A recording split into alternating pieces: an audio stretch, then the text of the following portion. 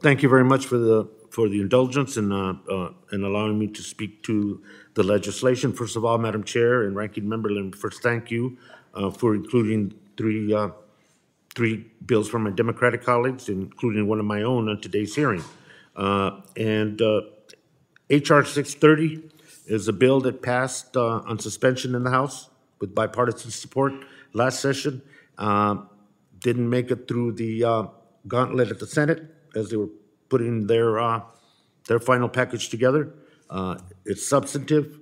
It is non-controversial and an extension of an existing policy that would apply to HHS in terms of conferring with tribal health providers and health centers in urban areas where close to 70% of indigenous and indigenous people live now and reside. So it is. I appreciate the opportunity, and the full statement I will enter to the record. And thank you very much. Yield back.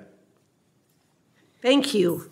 The chair now recognizes Assistant Secretary Ann Egoran for 5 minutes.